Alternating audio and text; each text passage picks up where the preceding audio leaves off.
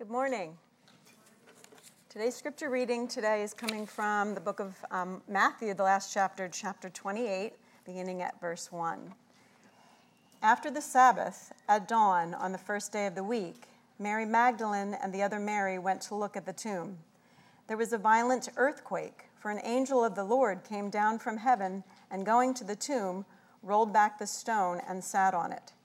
His appearance was like lightning, and his clothes were white as snow. The guards were so afraid of him that they shook and became like dead men. The angel said to the women, "Do not be afraid, for I know that you are looking for Jesus who was crucified. He is not here. He has risen, just as he said. Come and see the place where he lay. Then go quickly and tell his disciples, he has risen from the dead and is going ahead of you into Galilee. There you will see him. Now I have told you." So the women hurried away from the tomb, afraid yet filled with joy, and ran to tell his disciples. Suddenly Jesus met them. "Greetings," he said. They came to him, clasped his feet, and worshipped him. Then Jesus said to them, "Do not be afraid. Go and tell my brothers to go to Galilee. There they will see me." While the women were on their way, some of the guards went into the city and reported to the chief priests everything that had happened. When the chief priests had met with the elders and devised a plan, they gave the soldiers a large sum of money, telling them, "You are to say, his disciples came during the night and stole him away while we were asleep. If this report gets to the governor, we will satisfy him and keep him out of trouble." So the soldiers took the money and did as they were instructed, and this story has been widely circulated among the Jews to this very day. Then the 11 disciples went to Galilee, to the mountain where Jesus had told them to go. When they saw him, they worshipped him, but some doubted. Then Jesus came to them and said, "All authority in heaven and on earth has been given to me.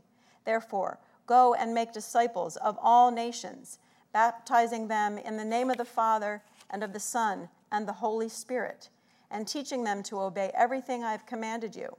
And surely I am with you always, to the very end of the age." This is the word of the Lord.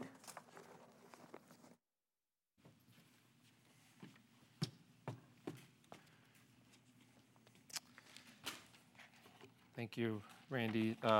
We are at the end of our series in Matthew. This is it. We made it. You made it. We made it through the entire gospel, and we come to a glorious ending. A passage that's commonly known as the Great Commission. And just so you're aware, I did want to make a note to you. You may notice we haven't stopped and had a time of prayer yet. What we're going to do this morning is we're going to hear from the Word. We're going to share in the Lord's Supper together, and then after the Lord's Supper, we're going to have a brief time of prayer as a way to end our service. So just to prepare you for that, change is always hard, and so there it is. So the question that the disciples face, and particularly thinking about those last verses from 16 to 20, is what difference does the resurrection make?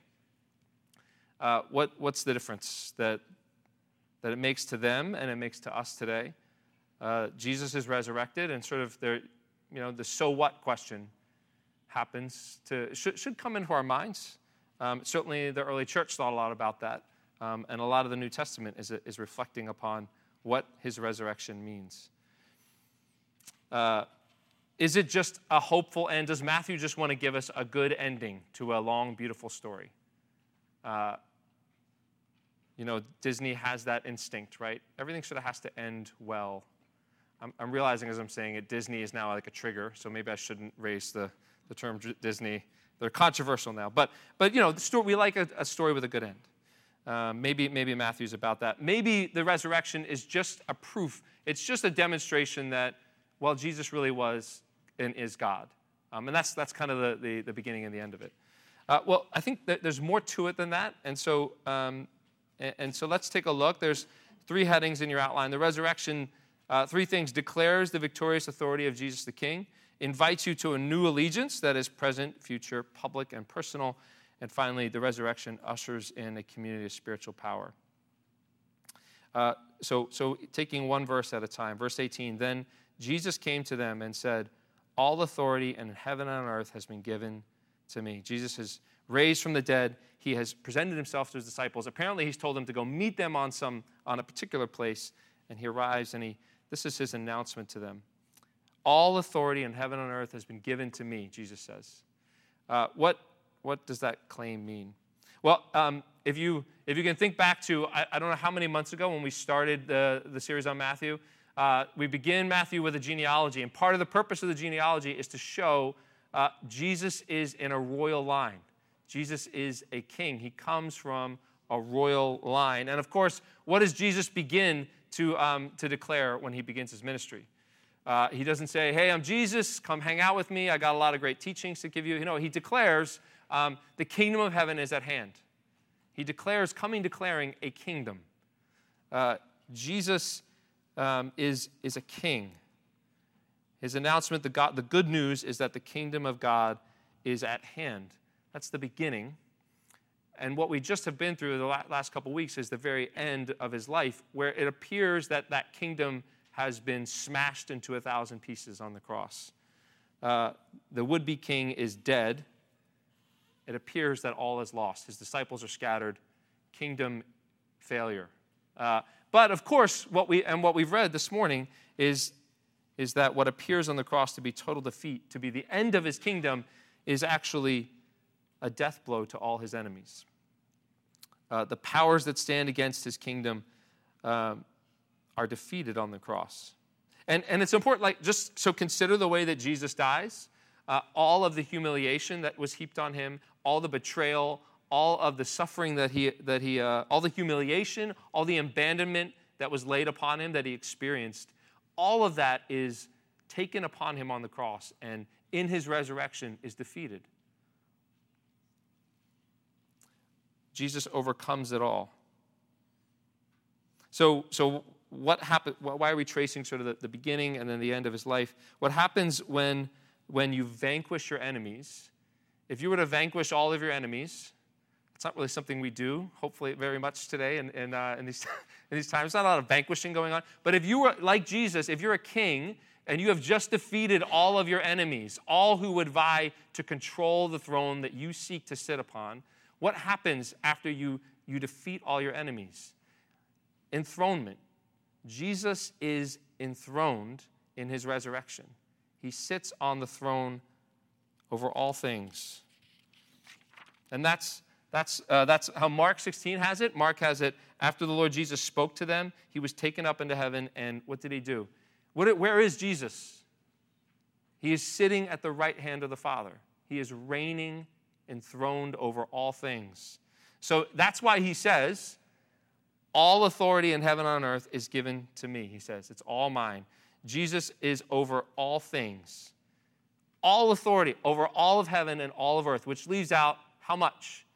None of it. None of it is outside of his authority.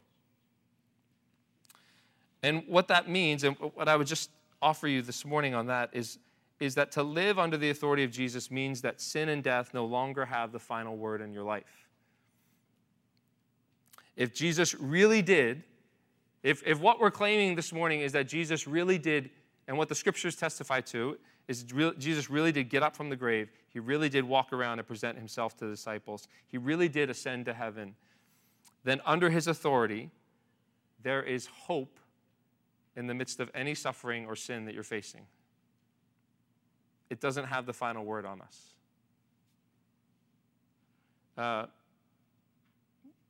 So how do you make sense of that? I'll just give you two quick examples from my own life. Maybe a simpler one. I've taken to trying to exercise a little bit more, and that has involved some attempts at weightlifting. If you're well versed in the gym life, I admire you a lot. It's actually, if you've ever tried to begin using a gym and like working weights and all that stuff, there's sort of it's intimidating, I'll say that. There's all kinds of things happening in a gym, right? And so I've been trying to work with free weights and exercise a little bit more, and that has involved the most heroic of all weightlifting exercises, the bench press. The problem with the bench press, especially if you're by yourself, is that if you fail to lift the bar to its proper height to rest it on the rack, you're in trouble. You look rather foolish. And so this past week, What happens with weight training, of course, is every time you hope to add just a little bit more weight. That's the goal, I suppose. But this time around, I added just a little bit too more weight, so I'm on rep 7, 8, and finally on the 9th rep, I'm kind of stuck in between, and I'm kind of in that it's not gonna fall. So fortunately, these racks have like those little lower clips that you can sort of land upon and still save a little bit of dignity, which is what ended up happening. I ended up kind of getting it on that bar, but it was kind of crooked, like one was higher than the other. Needless to say, I stood up, and of course, my personality, I'm just completely embarrassed and just thinking everyone has been looking at me struggling this whole time to get the weight over my head. Why am I telling the story? I at that moment, as I've been contemplating the authority of Christ in my life, I did have the thought, by God's grace, this is not usually how I think, by the way. This is just the benefit of meditating on Scripture for the sermon. I thought, God has authority over all things. And so even though I'm super embarrassed right now, and I feel really foolish in front of this gym full of people who are a lot more muscular than I am, I can walk out of here and my person is still intact. I am not defeated by the massive embarrassment of not being able to lift the weight over my head. Because Jesus has authority over all things, my identity and who I am comes from another, comes from him. And so I'm not defeated by my failures at the gym. Simple example, but it's something I think we all experience in life in little ways. The way that our personhood gets attacked and falls apart and is defeated. Maybe something a little bit more deep. The month of August is a hard one for my family. It's the one where we remember the passing of my mother, and so there's the gym. I can't lift the bar up over my head, authority of Christ, and then there's the deep suffering and mourning and loss of a loved one, authority of Christ. His authority is over both, and so the way I've been wrestling with that, how do I bring my mourning, my deep suffering, under the authority of Christ? I'll confess to you that it's hard to say it's okay that my mom is not here because Christ is risen. It's really hard to say that and believe that in my heart. But here's how I've entered into it, and here's how to invite you. If you have a suffering that you're facing that you can't quite see past, or that maybe has for a long time disrupted and made God distant from you, if you have a sin pattern that you know you need healing from, that you can't quite seem to get out from under, here's a way to enter into the authority of Christ this morning. Do you long for healing? Do you know deep in your gut that death should not and cannot be the end? Is there a longing in you to be free from that which binds you? That longing in itself it points to the risen King. Do you realize that? That longing that you desire to be healed, that longing that you desire for your loved one to no longer suffer, doesn't come from nowhere. It comes from the truth that Jesus reigns over all creation. That's how powerful his resurrection is that it puts into us a longing for more than this world can give. C.S. Lewis famously, I think I mentioned to you, I've been reading through Mere Christianity again. He writes, most people, if they really learn to look into their hearts, would know that they do want, and want acutely, something that cannot be had in this world. There are all sorts of things in this world that offer to give it to you, but they never quite keep their promise. If I find in myself a desire which no experience in this world can satisfy, the most probable explanation is that I was made for another world. Probably, he continues, earthly pleasures were never meant to satisfy it, but only to arouse it to suggest the real thing. If that is so, I must take care, on the one hand, never to despise or be unthankful for these earthly blessings, and on the other, never to mistake them for something else of which they are only a kind of copy or echo or mirage. I must keep alive in myself the desire for my true country, which I shall not find till after death. I must never let it get snowed under or turned aside. I must make it the main object of life to press on to that country and to help others do the same. The longing for healing and victory over death and sin is because we long for the victorious King. And all you have to do, brothers and sisters, is just get to the edge of that longing this morning, to long for his reign. To like the bleeding woman pushing toward Jesus, just pressing forward to just touch the hem of his garment this morning. That's the significance of of his authority over all things. It's what we long for. It's where we go to know that truly, if he is risen, all things will be made well. So there's a new authority, brothers and sisters, that we can press toward. And that is deeply in us because he's risen. So the second thing, the resurrection invites you to a new allegiance that is three things: present, future, public, and personal. Jesus, if you've noticed the move from verse 18 to 19, Jesus says, all authority in heaven and earth has been given to me. And then what does he say next? He says, therefore, in verse 19, therefore, go and make disciples of all nations, baptizing them in the name of the Father and the Son and the Holy Spirit, and teaching them to obey everything I've commanded you. Therefore, I have all authority, therefore, here's what you're going to do. Since I have all authority in heaven and earth. Because Jesus is enthroned, here's the task of allegiance for you. Go and make disciples of all nations. So what's the nature of that task? Go and make disciples. Like if you were to make a disciple, how would you go about it? What are the ingredients? What's the process? Just three things that I think this passage shows us, and I'll move through them quickly. First, it's just important to note that the task of making disciples that God's given his church, that God given us, is a present task. There's sort of a little bit of a hangover, I don't know from what exactly, that sort of streams in some of the church, is that God's saving grace is for when we die. It's exclusively about you receive a stamped ticket to heaven, and that's the transaction. And Jesus' Great Commission says, wait a second, I said therefore, right? I'm risen, therefore you have a task. It's a present task. It's a present task at hand for us. It's not just about what's awaiting us in eternity. Of course it is.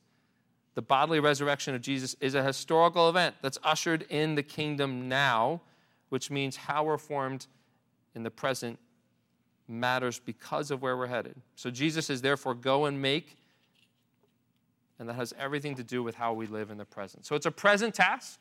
It's also a public one. What do I mean by that? What does Jesus say? Baptize them in the name of the Father, the Son, and the Holy Spirit. Baptism is, we could say a lot of things about baptism, but certainly one of the things that's important about it is that it's a public declaration of allegiance to a king. It's a public identification with the risen King Jesus. For a family of faith on behalf of their child or for a professing believer, it's a public declaration of allegiance to the triune God of the Scriptures, the Father, the Son, and the Holy Spirit. Membership into that allegiance is no longer based on your background, your family, where you came from, Jew or Gentile. It is for all people in relationship to this God. It's a public identification of a public truth. And just part of that publicness of it is, notice that Jesus says, go to all nations. All nations. It's a charge to bring about the name of Jesus to all people.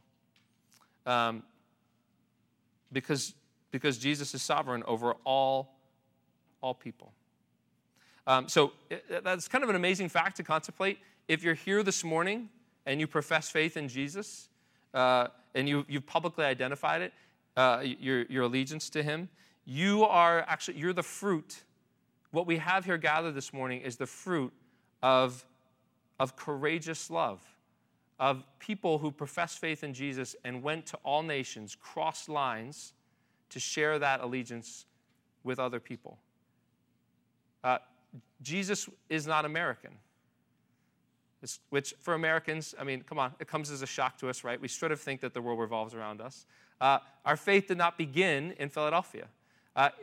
This testimony of this public faith of people crossing cultural, ethnic, class, racial lines to share this public faith with others. And we're the fruit of that. Somebody went to your people, your family, your tribe at some point, at somewhere in your family history, and shared the good news of Jesus in such a way that it brought about for them a public declaration of faith. And so what that means then is that in this publicness of it, that making disciples to all nations means that we have to be a people of great love. Because to cross over, to go to all nations, means that we see the societal barriers as not as barriers, but as invitations. That's a bit of a challenge for my faith this morning. The people who are different from me, who speak a different language from me, who think differently politically from me, who live in different parts of the city or the country from me, those divides, Jesus says, that's an invitation. It's not a barrier. All nations to share the public good news of Jesus. So it's public, and then it's personal. Not only is it public, but it's also personal. He says, baptizing them and teaching them to obey everything that I have commanded you. Everything that I've commanded you. If Jesus reigns over all things, then everything about my life becomes subject to his rule and authority. Everything about who I am and what I do faces this question: how does this, whatever I'm doing, whatever I'm thinking about, conform to the rule of the king? To make disciples involves teaching a life of observing all that Jesus commands. And so it's personal, right? Because think about that. What's happening?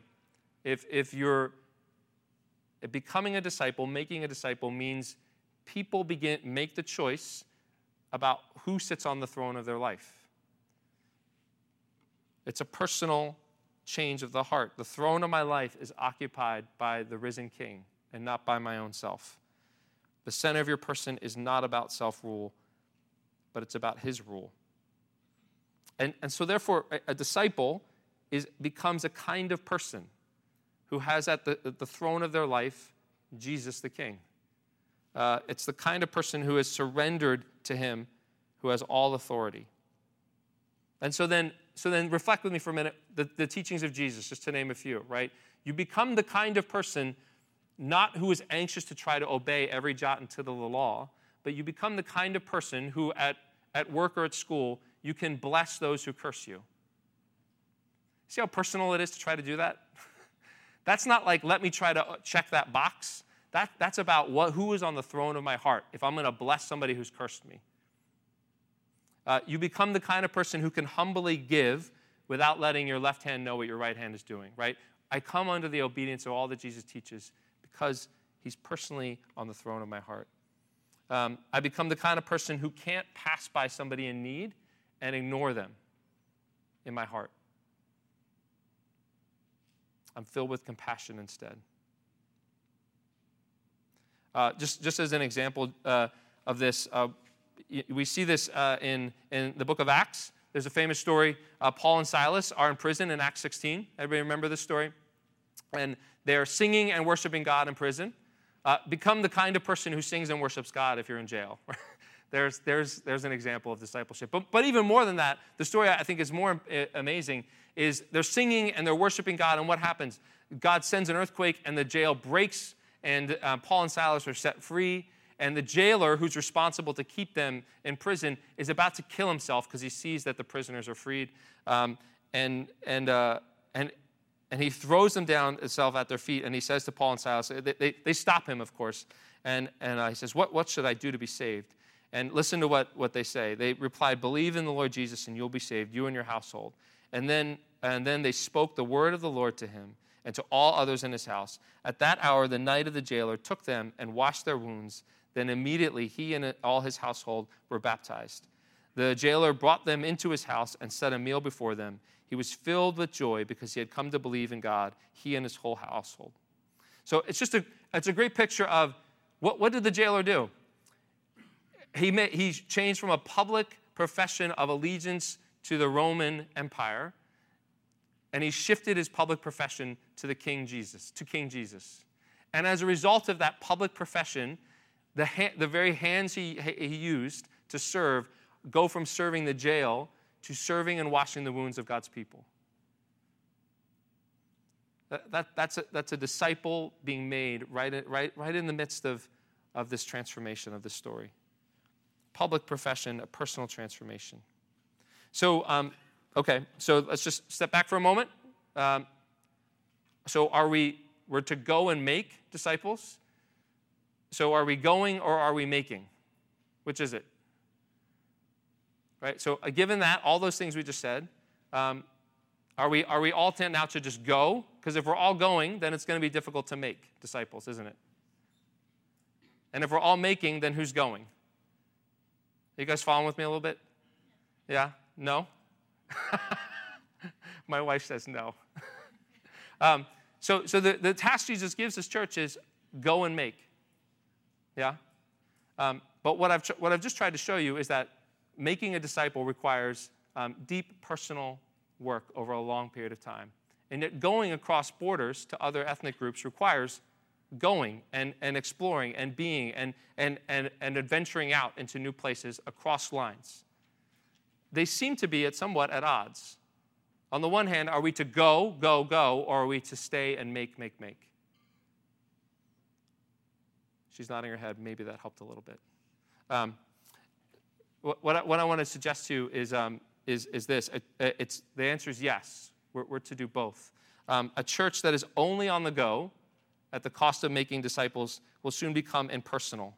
We'll have a wide, expansive, but not deep discipleship. We'll have lots of ministries and leaders and activities, but they'll be poorly formed.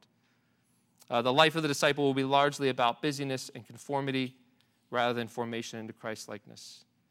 Being a disciple will only occur when you're on mission rather than when you're living faithfully in all of life at your home and at your work. If we're only on the go, we will never be able to sit in silence in prayer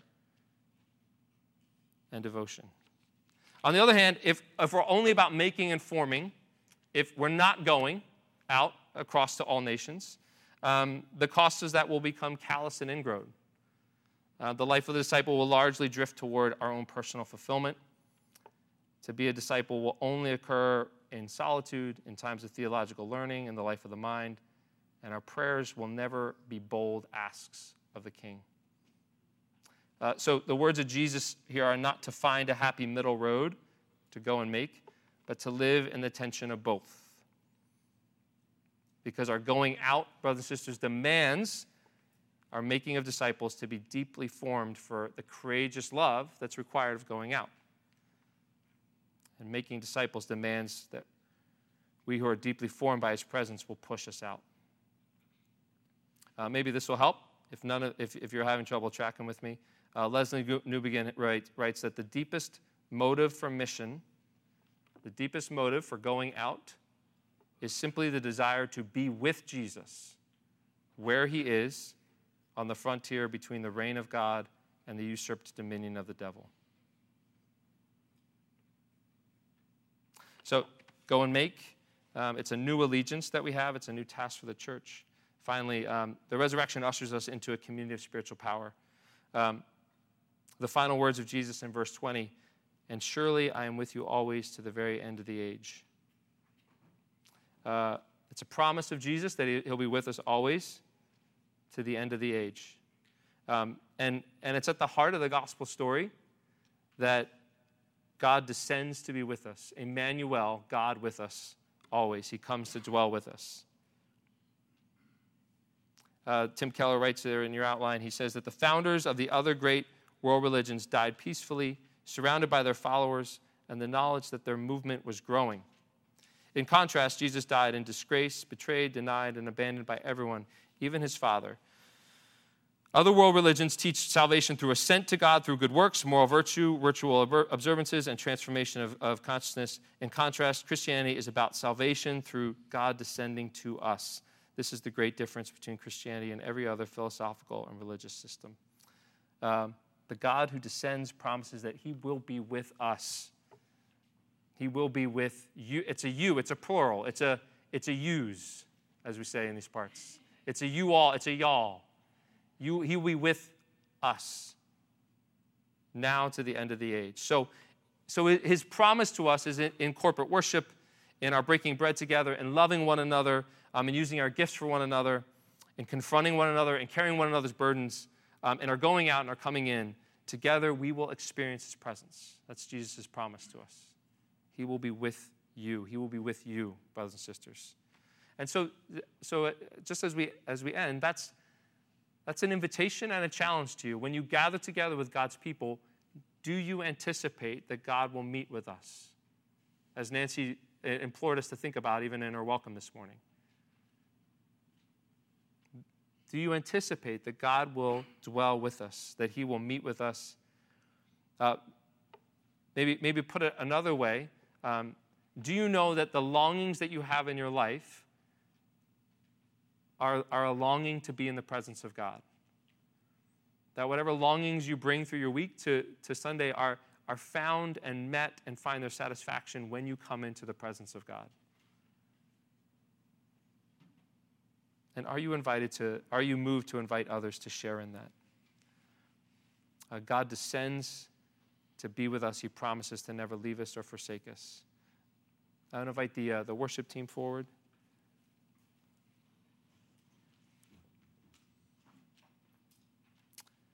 Let me pray for us. Lord, we thank you for going to the cross for our sakes in our place, taking on the sin and death of the world on yourself and rising again to vanquish all that holds us, Lord, all that traps us, all the death and suffering that overwhelms, Lord. You took it upon yourself and had victory over it. So we give thanks now, Lord. And we pray, Lord, would you make us a congregation that knows how to go and make, a congregation that knows how to be made and formed into Christ-likeness and to share that with others, Lord.